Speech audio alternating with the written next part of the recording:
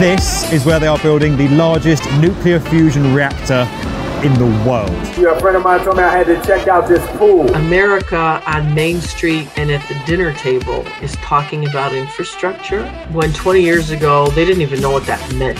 Today, those towers are an astounding display of wealth, prestige, and engineering first. It's impacting everyday Americans. I am against the train the way it's being done right now. New York City housing is a scam. It is a scam.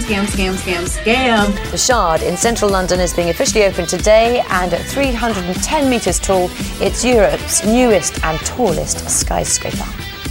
Hello, I'm Fred Mills, and this is the world's best construction podcast by the B1M.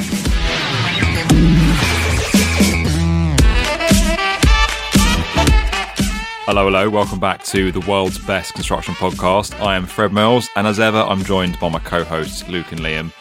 And I've realised, guys, in the last week, recording these podcasts might be the highlight of my week, which sets the bar pretty low, really, but would you agree? Yeah, I agree, mate. I don't know if your wife obviously doesn't listen to these podcasts. The highlight of my working week. See, already I'm like trying to clarify. Yeah, fair.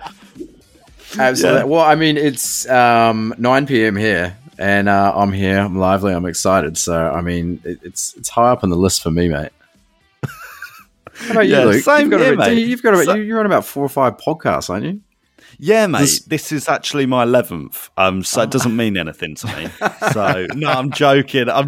This is a big part of my life, man. This is a big part of my life. Yeah, I love coming here and chatting some buildings and construction, and occasionally getting things wrong and getting corrected by Fred. I love it, mate. I'm here for it all day. So I just go quiet and start staring at you, like, what are you doing? What is he saying now? What am I going to have to edit out? Edit, undo. You always know when Edit, Fred's undo. worried. Hey, he starts sort of shaking his head when you start talking, and he's worried something's going to slip out. Yeah. Or at first I just go very quiet. Just go very quiet and stop talking. Like, oh, hang on, Fred's gone quiet. Something's up. That's worrying. Yeah. How are you guys? You all right, Fred? You've been travelling a little bit, right? Yeah, New Orleans, Louisiana this week, which is very exciting. Out here for Procore's groundbreak event, which is cool. So yeah, always somewhere, mate. Always in transit is what I've realised. I'm either on a plane, train, bus, boat. It's all go. How are you? But is that it for the year, or are you going anywhere else? If only. There's a bit more of the year to go yet, mate. So it's the last long haul trip currently planned. But who knows? Things might come up. Who knows? How are you doing? How's your week been? Who knows? Yeah, not too bad, mate. Not too bad. Like I said last week, I bought a house, so I'm broke, and that means you can't do much. But it's the World Cup this month, isn't it? So looking forward to that. Oh, right, it is. Yeah. When's that kick off? Like the 20th or something. It's in my calendar. Are you going for England? Am I going for England? Come on, mate. No. That's tricky, mate. Yeah. I don't know who's going to win, mind you, but yeah. Liam, how are you, mate? You good? I'm good, mate. I'm good. Yeah, good week. I had a little long weekend. I had my birthday on Saturday, so I took Monday off. Yeah, it was nice, mate. Just went out to the beach, chilled out. It's beautiful. Yeah. Ready to... Been doing some DIY? Yeah, screwing screws and walls. Mate, I'm not the best handyman, nor do I enjoy it that much. Same. You're about to find out, I suppose, mate. I heard Fred's going to come and help me build stuff at my new place. That's what I heard. He's going to come help me assemble things. It can be arranged. Just let me know if you want a construction influencer to come down and oversee your little DIY job. Yes, specifically a topless one, please, Fred. Oh, mate. Fred, can you remember that time in London at summer last year when it was like 40 degrees and we were... Why are you looking at me so much? I've got no idea what you're... I have no idea what you're about to say. That's why I'm looking at you like... Mate, it was so hot. Finish? It was so hot. No aircon in an English house. And I'm pretty sure we had a Zoom call with each other, and we're both sitting there topless having a meeting. Yeah, that's the one time I've done that, because I was like, I was only Liam, and I am too freaking hot to put a shirt on again for this Zoom call. I forgot all about that. Yeah, right. You think about it every night. Mate, I screenshot them and sold them on eBay, mate.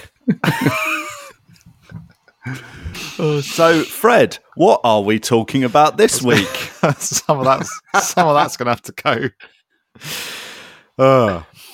So, coming up this week, guys, we've got Why India Doesn't Build Skyscrapers, a big old video that came out on the B1M yesterday. Singapore's bamboo-inspired super tall skyscraper, which looks absolutely epic. A incredible new sports complex down in China designed by Zaha Hadid, which is everything you'd want it to be. The world's tallest 3D printed building over in Saudi Arabia, and some of your comments from this week. Let's go.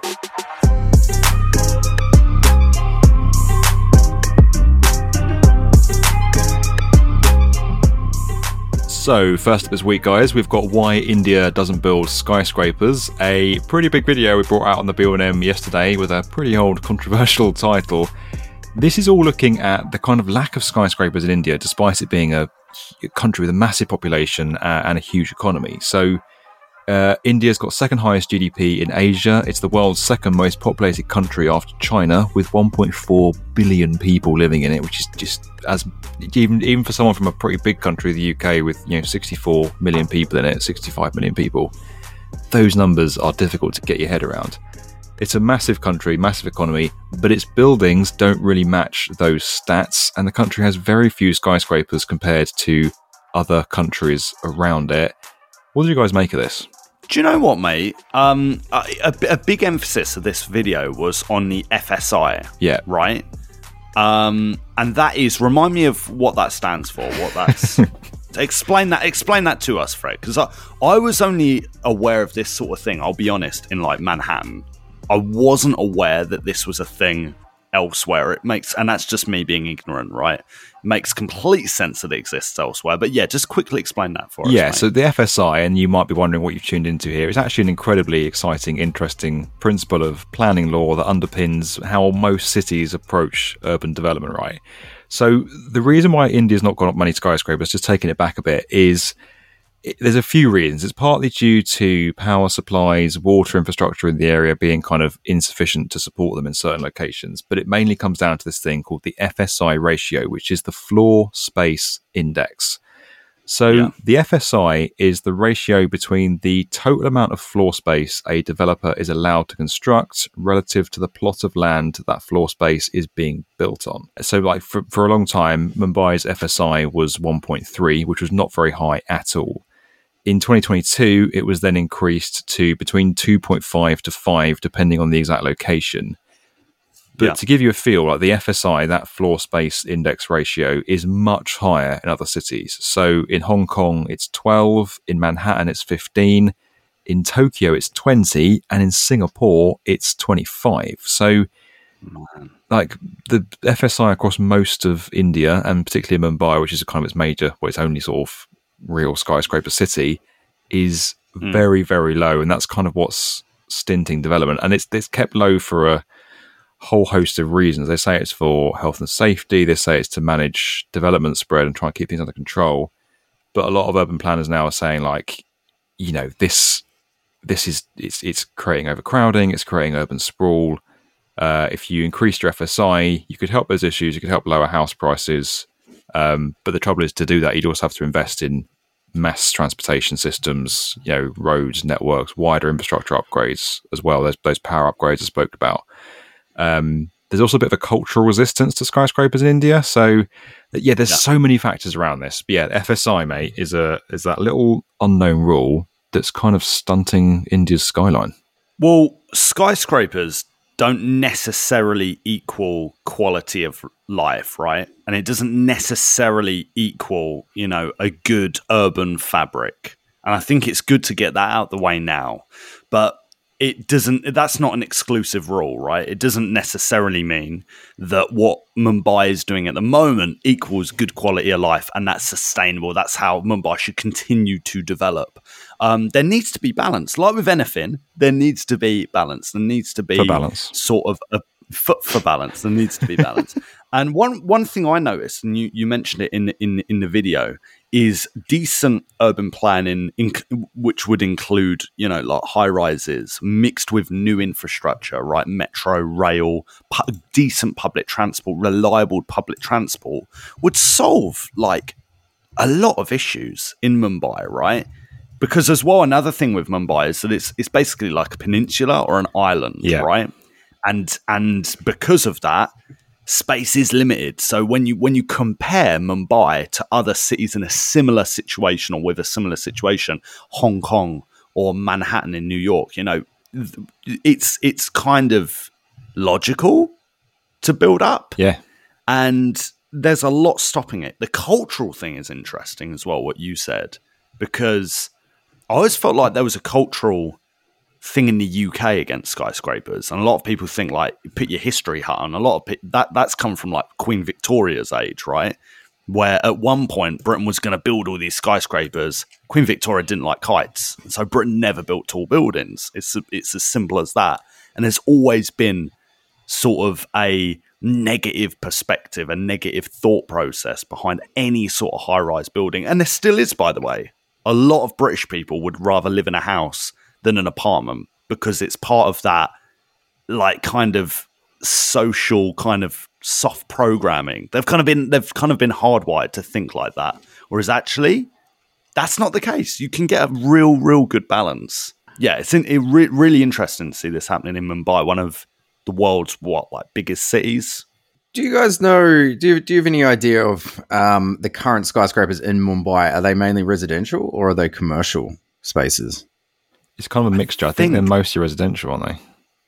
Yeah, they're residential. So I've actually got the list of tallest buildings in Mumbai at the moment on part of my screen. And they're all like residential. And what's crazy is how many have been built since 2020. 2020 really? Onward, yeah. If you look at the tallest, like the top 10, I'd say 8 out of 10 are going to be built 2020 onward. So, and they say, you guys said that in the video, right? They changed the rules recently on it, and we're kind of, Mumbai's expecting a sort of skyscraper boom because of those changes, right? Yeah, it goes to this kind of wider trend we're seeing around the world of generally populations are actually falling, but urban populations are growing. So people are moving out of rural areas, formerly industrialized areas, and typically moving into urban areas, into cities. So we're seeing that lot of growth. That's really accelerated the last few years. In response to that, Mumbai, as I said, increased its FSI marginally, I mean, to nowhere near like the other kind of major cities in the world. And they're really starting to see skyscrapers come up now. But you're right, it's interesting, Luke, because those places you mentioned before, Hong Kong, Manhattan, they're very geographically constrained, but there's a really high desire to be in them for businesses and people, and for people to come and have a space in that city, which has given birth to the kind of proliferation of skyscrapers in those spaces, particularly those two cities, probably more than anywhere else in the world. Mumbai has the same geographical constraints. It's now getting the same really sort of urban drive, the pressure constraints of people wanting to move into that city. It's going to be interesting seeing how that plays out in the years to come. But yeah, the FSI is still pretty limited there, and I think it's going to take a while for it to be eased. And I don't think we're going to see Mumbai becoming New York anytime soon. I've got a question because I think I know what Fred's answer to this would be, but I've got a question for Liam. Liam, if you were living in a big city like Mumbai or wherever, right, would you live in a skyscraper? Yeah, absolutely. Why is that? I think realistically, if you're in such a populated city, you'd want to be in your sort of own space, elevated away. You know what I mean? If that makes sense. Yeah, makes a lot of sense. I agree. Would you, Fred? Would you live in a skyscraper? Yeah, I've actually got two answers to this. So, me on my own, Yes, would absolutely love to live in a skyscraper. I'd love to wake up every morning, make a cup of coffee in the kitchen, looking out at the built environment. I'd probably never leave. I'd just sit up there, looking down on the world, watching the world go by, looking at new development on the skyscraper. Looking at new development on the skyline. I'd absolutely love it. It'd be brilliant. I think the idea of driving in and parking in an underground basement, getting a lift in the nice dry, away from the rain, straight up to your apartment, absolute bliss. I have 2 children, so the practicalities of life mean that I would want to have a garden and some space to run around in, and I quite want to get a dog, and I want to take the dog for a walk every day. So there's kind of this alternate universe that I live in where I'm extremely rich, successful, and single. But that's not the life I have, and I prefer the life I have right now. So no. I find I've always lived in sort of apartments in my adult years, and I've obviously, like I said on this podcast, bought this house and moved in a month ago. I still think I prefer an apartment just because of the convenience. Exactly what Fred's saying. You've got your own car space. It's sheltered. You don't have to worry about security. You're elevated off the ground. You've got great views. We had like a building handyman and come around and fix everything for you. Here you have to do it yourself. You have to maintain your house and upkeep everything.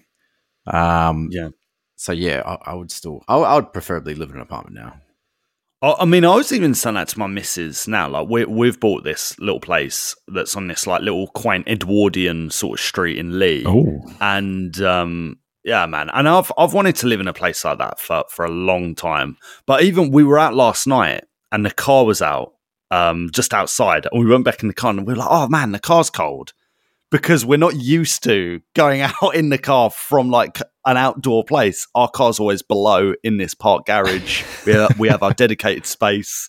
We go exactly, basically what you've just described, Fred, is our situation at the moment. And I adore it. And I don't think it's until people have either experienced it or maybe left it that they really appreciate just how, I don't know, how almost just like civilized the whole apartment thing can be when it's well executed and when it's well managed, because then there is the other side of the spectrum where people just crammed in like sardines to these blocks, and it doesn't quite work. The building's not looked after. The corridors aren't clean. It's maybe cold and, not run well. So there's definitely a way to do it, right? And I think it's interesting. We've mentioned New York. New York seems to be a great comparison for like Mumbai in this video because of like geography and a few different reasons. But, Manhattan has tripled its surface area and floor space because of high rises, right? So it's literally like you've got another Manhattan and then another Manhattan on top of it, like a Big Mac. You've got the 3 layers, bang, bang, bang, right? And it's the fact that you can do that through engineering and construction. That is mind-blowing. That is mind-blowing that we're capable of doing that. And it feels like somewhere like Mumbai screaming out for that. The only thing is, of course, being that, you don't necessarily want like all the working class people to be driven out. Yeah. That's a really good point. Like, skyscrapers enable cities, particularly New York. Skyscrapers enabled New York to become New York, and then the skyscrapers kind of made New York as well. Like, if you described it then, if Manhattan had a third of its floor area for businesses and people and retail, the economy would be a third of its size, pretty much. So it's a huge thing to think about, and the way skyscrapers can enable cities, can enable growth, is phenomenal. And I think that's a really big part of the conversation in Mumbai at the minute.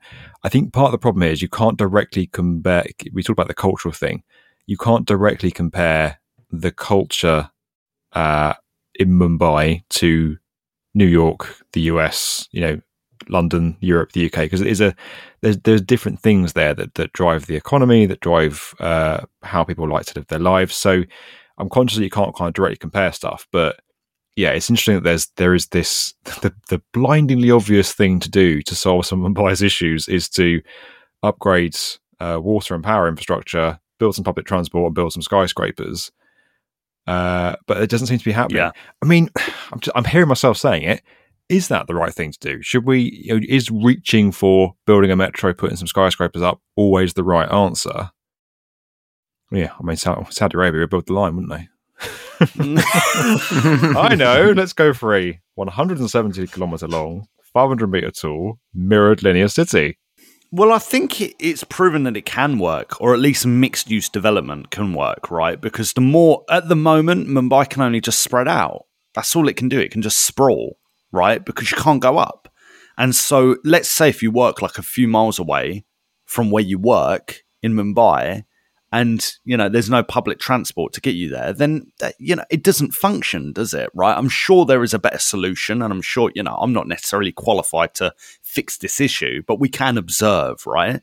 And yeah, that's what I've noticed. And for me, I think there needs to just be more rail and more transport. And from, the bit of research I've done, I think there are loads of plans for more metro rails.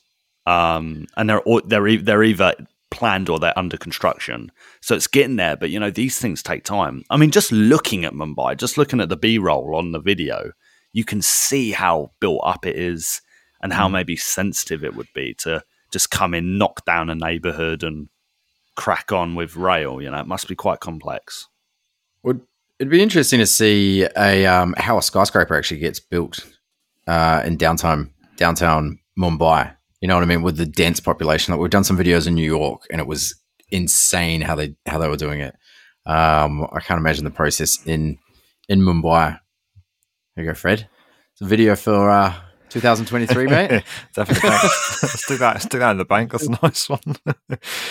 We've done it before, like covering stuff in New York, where they've had to, bring major bits of kit, bits of steel, bits of cladding in under cover of darkness when the roads are at their quietest, to try and limit destruction as far as possible. But a lot of these skyscrapers, taking Manhattan as an example, build right up to the limits of their site boundaries. They build right up to the pavement line, the sidewalk line, if you're in America. Sorry, I'm using the wrong terminology. But there's no space on these sites. And then bringing materials to them on time so you can crack on and keep building through a congested city, through traffic, with all the supply chain issues we've got globally right now as well, is incredibly challenging. And that's in the middle of a major city where you're guaranteed water, electric, and public transport for your staff and workers and labour to get there. Put all that, the same constraints, the same thing you're trying to build in the middle of Mumbai, with all that congestion, the amount of cars on the roads, the humidity, the temperatures, as you say, the built-up area around you, the lack of infrastructure. It's an extraordinarily complex task. And I'm sure that's probably put a few teams off building these skyscrapers. And it is noticeable, like how densely packed everything is, like around these skyscrapers, right? You might just have a slum sort of, a few blocks away, and then there's this like new sort of beautiful looking apartment skyscraper. I was actually I photographed a wedding in the summer, and there was this lass there who actually lives in Mumbai, and she's a teacher out there, and she lives in this like apartment. She was showing me like all these photos of all these things. I was like, mate, like those views are incredible. Then like, a few photos more, and it's like, oh yeah, there's just a slum over there. And I was like, how do you feel about that? And she was like, yeah, it's a bit weird, I'll be honest, but you do kind of get used to it. But it is a very, very odd feeling. But she was explaining how even some people like choose to live in those slums because they're closer to work, right? And so they've been offered maybe it's even cheaper for them to get new social or public housing or cheaper housing more toward the outside of the city. But once they go there, having a job or their current job isn't as feasible because they can't get into the city as easily because the public transport isn't there, because the rail line doesn't exist yet. And it's like, oh mate, it feels like you've got this huge problem and you're constantly playing catch up, right? And it probably feels like that in London, probably feels like that in New York or wherever, Mexico City. But in Mumbai, man, what a challenge. What a difficult challenge. But I do think they will get there. I do think they will get there. I think India as like a country, as an economy, is sort of like a sleeping giant, to be honest. Yeah, that's the thing. Like no city's ever finished, is it? There's always new development, new construction happening. There's always economic cycles, businesses moving on, people moving on, sites being redeveloped, buildings being demolished. It's all happening all the time. then you throw in the fact that there's urban planning and city planners kind of looking more broadly at how do we improve the city, how do we change restrictions or create regeneration zones, how do we ease development in this area but restrict development in that area. That stuff's changing all the time, so no city's ever finished. They're always continuously evolving. People are always evolving.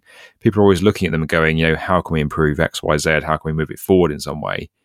And it's where cities are on that journey. I think obviously some of the big established cities in the world like Tokyo, London, New York, Paris, Berlin, they're major places that are further ahead than others. And then you compare it more to some of the cities in developing countries and you see they've got further to go, in our opinion. But for them, there's huge bits of economic growth. There's massive lifestyle changes happening. It's you can't really compare them, but every city's on a journey all the time. If Mumbai were to up their FSI even more tomorrow, right? They're just like, we'll do a Singapore and it's 25. Do you think the city could handle it right now? What do you guys think? I don't actually know, mate. I feel like the rail has to come first. I feel like infrastructure, public transit has to come first, maybe. Yeah, you're not really. Yeah, I think that's a thing we cover a lot in these sort of dense cities, solving sort of the infrastructure issues to move the city around, get people around easier. Mm-hmm. What do you think, Fred? I think it's interesting. If you ease the FSI tomorrow, there would be developers and construction teams paid for by developers who could build skyscrapers very quickly and do it legally and get these buildings up there.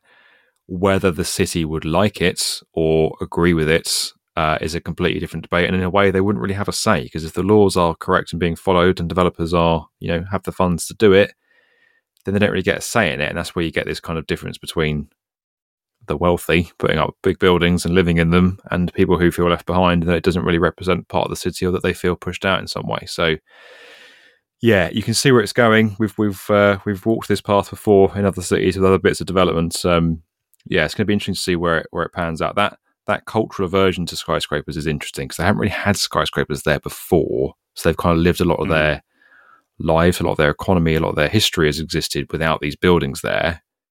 You mentioned London, Luke. It was kind of the same in London, and I think even today, getting a new skyscraper built in London is pretty difficult. It's got easier because there's more of them around now, but every building that gets announced, I mean, particularly if it's shaped like a tulip, seems to get a lot of backlash from the old British public. If they did build these residential skyscrapers in Mumbai, right, these taller ones, how much do you think the actual population could actually afford to buy them? Because last week we were discussing the new city being built in Cairo, and I think the average house price was $50,000-$60,000, something like. It's a lot more than the yearly earnings for the average citizen. So how much, if they do build them, is it just for is that just for people that can afford them, and it's going to sort of create a bigger wealth gap? Yeah, I think there's a couple of things with this. There's the basic business case of a skyscraper. So I'm going to make this very simple numbers here. If you spend £100 million building a skyscraper, you want to make £100 million back over a set period of time, 10, 20 years, from renting it out to people buying flats, leases. You want to make your money back. So you're going to have to set the rate at a certain level to make your money back on the skyscraper you've just built. That's completely legitimate, understandable, makes sense. Otherwise, no one's going to build a building anywhere if they can't get their money back for it or get paid for it. Sometimes bank loans are involved in that as well. So it's a bank that finances up front and then gets paid back over time, all that kind of stuff. Where it changes is when the demand and the desire for space in a building starts to go way above the cost of having actually built it. So you could spend 100 million building that skyscraper, but sell the apartments in it for a grand total of 3 billion because there is just so much demand for people to want to come and live in that particular space. Now, in New York, for a view of Central Park in New York, the demand is there. There are ridiculously wealthy people in the world who will pay for a space in one of those apartments, either as an investment or to live there. It remains to be seen whether that's the case in Mumbai. So any skyscraper in Mumbai, they build it, the developer's going to want to make their money back.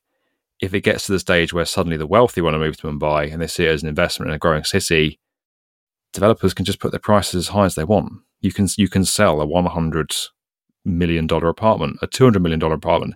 There's an apartment in New York right now on the market for $250 million. You know, there isn't. Oh my word! There's no limit, really. Oh my word! That's crazy. That is crazy. Yeah, and that's we've talked about that at length, haven't we, in other episodes, and we've done other videos about it. The Battersea video comes to mind, where it's like, yeah, it's a hard, balance to play, in it, hard role to play. Yeah, it's difficult. Doesn't seem fair, maybe, on the people who've lived there all their life that might get pushed out, but progress, I suppose, quote unquote progress, whatever that looks like. I don't know. Yeah, it's a big issue here, isn't it? It shows you how construction development is kind of a product of what's happening in our societies right now. Let us know what you think about this, guys. This is obviously quite a big topic. Get your emails coming in, podcast@theb1m.com. We want to know your thoughts. Would you live in a skyscraper? Do you want a garden? Do you want to keep your car warm when you come out and go into your apartment? Send us on your emails and we'll read them out next week.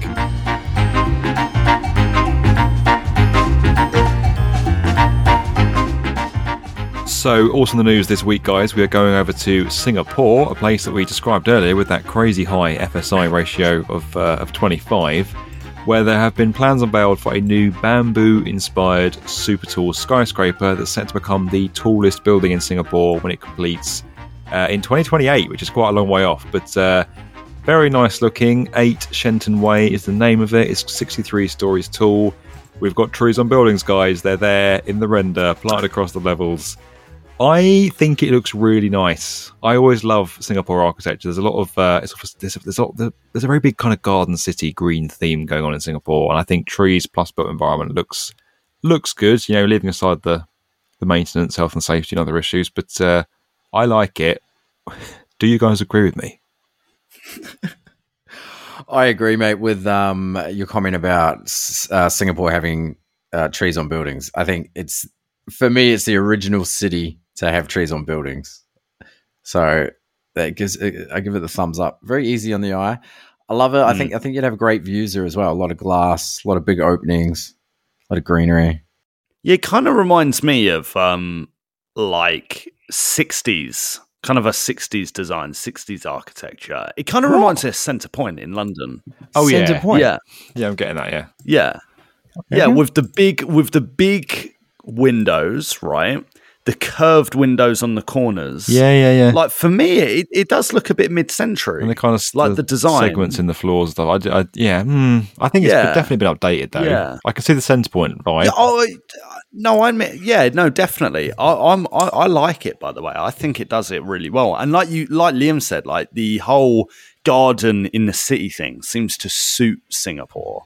It's like it's part of their vernacular. So it's like, it seems like it's a fad at the moment. Yeah. But I think here, I don't know, I think it kind of works. And also, like, the greenery, the shrubbery would probably look good all year round in Singapore in a skyscraper like this, I'd imagine. Whereas in New York, not so much. It's got 10,000 square meters of elevated public green space. Ooh. Yeah. Wow. Pretty insane, right? God, that's more than the entire footprint of the site. Check me out with the facts. Yeah. Go on, mate. Big fan of the building. I like it. Yeah, this is beautiful. Yeah, this is beautiful. Good, there we go. Yeah, I think it's kind of cool. Singapore, don't half bash out some good stuff, don't they? Oh, yeah. I'd love to visit. I'd really love to visit. And we should do a video on the skyscraper. Definitely. I like it. I'm glad you guys agree. First time in a while that a project on also in the news has actually got a thumbs up all round on the B1M. So congrats to Good Morons and Merrill. We like this one. Good job, guys. Swinging over to China, nearby, sort of nearby, in Asia at least, we've got the new Hangzhou International Sports Center designed by Zaha Hadid Architects. It's stadiums in China by Zaha Hadid, so obviously it looks pretty epic, looks pretty space age. They've gone for it with this one. It's a new, as I said, sports complex thing. You've got a 60,000 seat football stadium, which is got an open air pitch in the middle. There's a 19,000 seat indoor arena. There's an aquatic centre with 2 pools, etc., etc., etc. It looks like it's being built in 2050, in the renders at least. I love it. I don't know what's going on with me, but everything Zaha Hadid put out, I just seem to love it. I need to try and find fault somewhere, surely. Do you guys agree? I think this is absolutely outstanding. Oh, I think I'm going to go gorgeous absolutely. It's beyond a gorgeous, Whoa. mate. It's like gorgeous times 3. I think this might be well, let's wait and see when it's completed. But the idea, the finish, those just lines, those continuous lines that just go around the site and merge into other parts of the again, like the project, the overall site. Oh my days. There's not a lot wrong with it, like you said. I think it's stunning. It's iconic. I'm envious, eh? Yeah. Is it the Tottenham Hotspur Stadium? I don't know. But what is the Spurs Stadium? Mate, I think this is the first stadium you've actually liked on the podcast, Luke. You usually just slam them. Yeah. Yeah. Oh, mate, that FC Basel one. Oh, my days. That literally looked like it could have been made in like an industrial estate in the 90s or something. It was dreadful. No, but this is like and even it might just be the render, but even the way they'll use like light at night time to kind of, Oh no, yeah. Do you know what I mean? Like as an effect. Oh my word, it is beautiful. Liam, do you like it, mate? I love it, mate. I love it. I think everything that Zaha's doing in China, like, as we keep featuring them on the podcast, all their work over there is just mind blowing. Yeah. I like how it's sort of ribbed. It kind of reminds me of like a coastal line, like where the wind whips into the rock and sort of shapes it. Yeah, that kind of wavy, kind of granular look. Yeah, I know exactly what you mean. Yeah. No, that's a good call. Yeah. That's a good call. Some big old I'd love budgets. to go to China. There's so many. Some big old budgets being thrown around in China right now. And when you throw in Zaha Hadid plus a desire from the government to build huge landmark architecture, you get some very nice looking stuff. Obviously, a few issues behind the construction of it, which we've spoken about before, but yeah, I mean, it looks just amazing, doesn't it? It's like a spaceship has landed. It's like we're living in the future. And the thing is, with Zaha, the renders will look like the building because they do such a good job of leading project teams through the execution and making it look. Well, I say that they do a good job of making the building look like the render. Whether getting there is a fun process for the project team or not, I don't know. But yeah, they thought they'd make it look good. Beautiful site, beautiful render. Yeah, very, very impressed. Zaha Hadid, man. And you notice like how China are making more of these like low-rise landmark buildings as opposed to landmark skyscrapers, right? Since they kind of have given all the big skyscrapers a haircut, right? They've said, "No, we're not going to build these super talls anymore." There's definitely been more of an effort in making these sort of buildings for the public, right? Not just offices. These are buildings for like art galleries, museums, football pitches or stadiums, whatever. Yeah, that's what I've noticed anyway. Could be just a coincidence. Yeah, I mean, loads of comments as well. Like just on our Instagram, Zaha Hadid never misses a beat. Love their designs. China's like, move over world. We're Zaha Hadid's #1 fan right here. Great futuristic design, so beautiful. China's going to host the World Cup soon at this rate. Yeah, lots of nice stuff in there about it. China is playing SimCity in real life. Yeah, some interesting feedback on that. Yeah, it does feel like that sometimes. Like every week we're talking about an amazing project from China. Yeah, definitely feels like sort of a construction renaissance going on over there. So yeah, man, it's beautiful. On that note, we're also over to our weekly visit to Saudi Arabia. Now we've got another Saudi Arabian project come through on this week's Also in the News. Worth to say, I mean, I appreciate the engineering and the innovation and the breakthroughs that are going into the tech behind this, but not quite as ambitious as the Line or the Winter Olympic in the desert thing they're building. They've basically constructed the world's, I've got to get this right because there's a technical definition of this, right? The world's tallest on-site 3D printed building, right? So they've basically built the tallest 3D printed building in the world. But don't get too excited because it's only 9.9 meters high. It's a 3-story villa designed by a Saudi Arabian real estate developer using a Cobod 3D construction printer. It doesn't look good, basically, as all 3D printing buildings. It looks pretty blocky and unexciting. But it's notable because it's the tallest 3D printed building in the world. I mean, are there going to be more of them? Probably not. Are they going to be taller? Doubt it. They built it in the desert in 40 degrees. What do you guys think? Yeah. What a review. I was really... Yeah. I felt like we're on such a roll. I was like... Stop there. Oh, mate, you've said it all. We're on a roll. I get to that. It's like, wow. Yeah. How about you, Luke? Yeah, all right. Is that it? You're done. I'm done, man. That's it. Review over. I mean, on paper, this is pretty impressive, right? Because you could you could multiply this by a few hundred, and suddenly you can house like a few hundred families, and it looks quite a sizable little. That's the problem. You can't multiply it by. They can't scale 3D printing for houses at the minute. It's a nightmare. Like, what do you mean? Well, you say that this is like the answer to housing. They could multiply this 100 times. The time, energy, and effort it takes to 3D print a building at the minute just doesn't make it viable for mass production. There's very few places in the world doing it effectively. So. Well, I'll tell you what, though, Fred. I was watching a video earlier about, it was BBC Throwback, right? Or Retro, whatever it's called. And they were like, people are sending photos and text messages for the first time. And people are like, wow, like that's a crazy concept. Who would have thought this was like back in the early 2000s or something? And there were people saying, yeah, but it's going to be too expensive. Right, because networks charge this and blah, blah, blah, blah. And this is just a common trope in like technology, is that usually people go, oh yeah, right now it's not feasible. And that's true, right? Right now it's not feasible.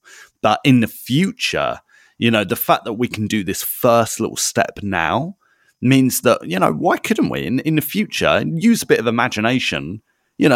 If you would have said, like, in 2001 to yourself, you would have a more powerful computer in your pocket every single day than like the huge giant brick computers we had back in the early 2000s, then you'd probably be a little bit dubious, especially if you could say like, oh yeah, we can FaceTime on it. I can watch this thing called YouTube on it and watch the beautiful Fred Mills talk about buildings on it and stuff. People would be like, what are you talking about? But 20 years later, we can do that. So I don't know. Yeah, no, you're right. And also, I'm the bloke who didn't want my iPod and phone to merge. I was like, why would I want music on my phone? That sounds rubbish. And well, I thought the iPhone was a bad idea, as we established in a previous episode. I mean, as at the minute, 3D printing for buildings isn't working. It's got a bit of a way to go, but yeah.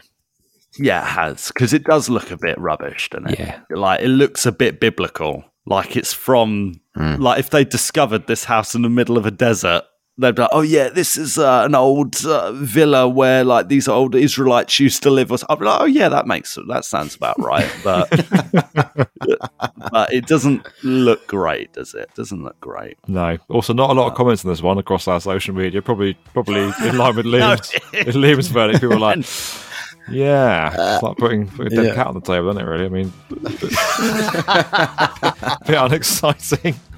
Well, I threw it in alongside a Zaha Hadid Stadium and an incredible Skidmore, Owens and Merrill skyscraper in Singapore for balance. Yeah. For balance. Well done, Fred. For balance. Good man. Good man.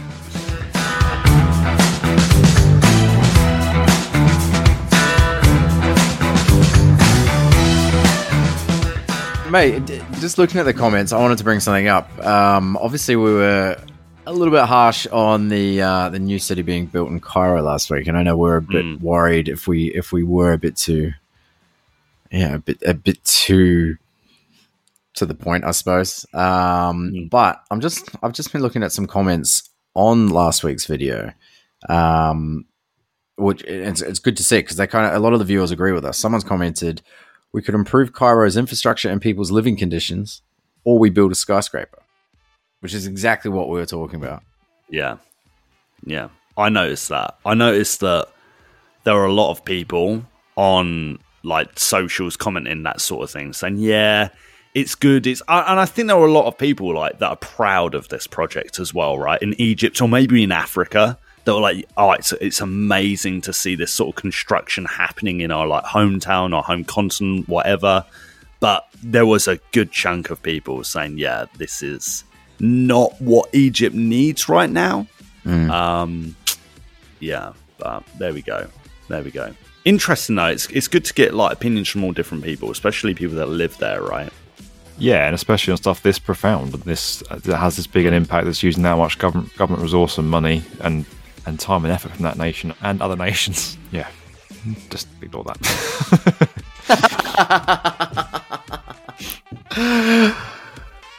Oh, great!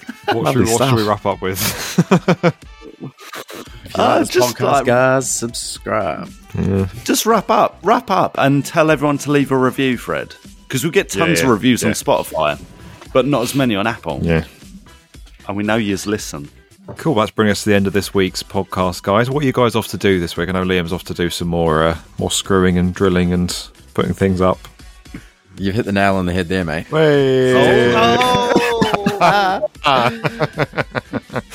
about you, Luke? Go on, Liam. That's it. Move on. That's it. What about you, Luke? I just got family coming down from Birmingham. And that's it, mate. That's it. Probably counting my pennies. All 12 of them I got left. Oh, wow. Cool. Well, let us know what you thought about this episode, guys. Let us know what you think about India's kind of lack of skyscrapers. The new bamboo-inspired tower, super tall skyscraper down in Singapore. China's incredible new sports stadium designed by Zaha Hadid, and the world's tallest 3D printed building, which is also pretty ugly and unexciting. Let us know what you think about that. Get your comments coming in across social media. Send us your emails, podcast@theb1m.com, and we will see you all next week.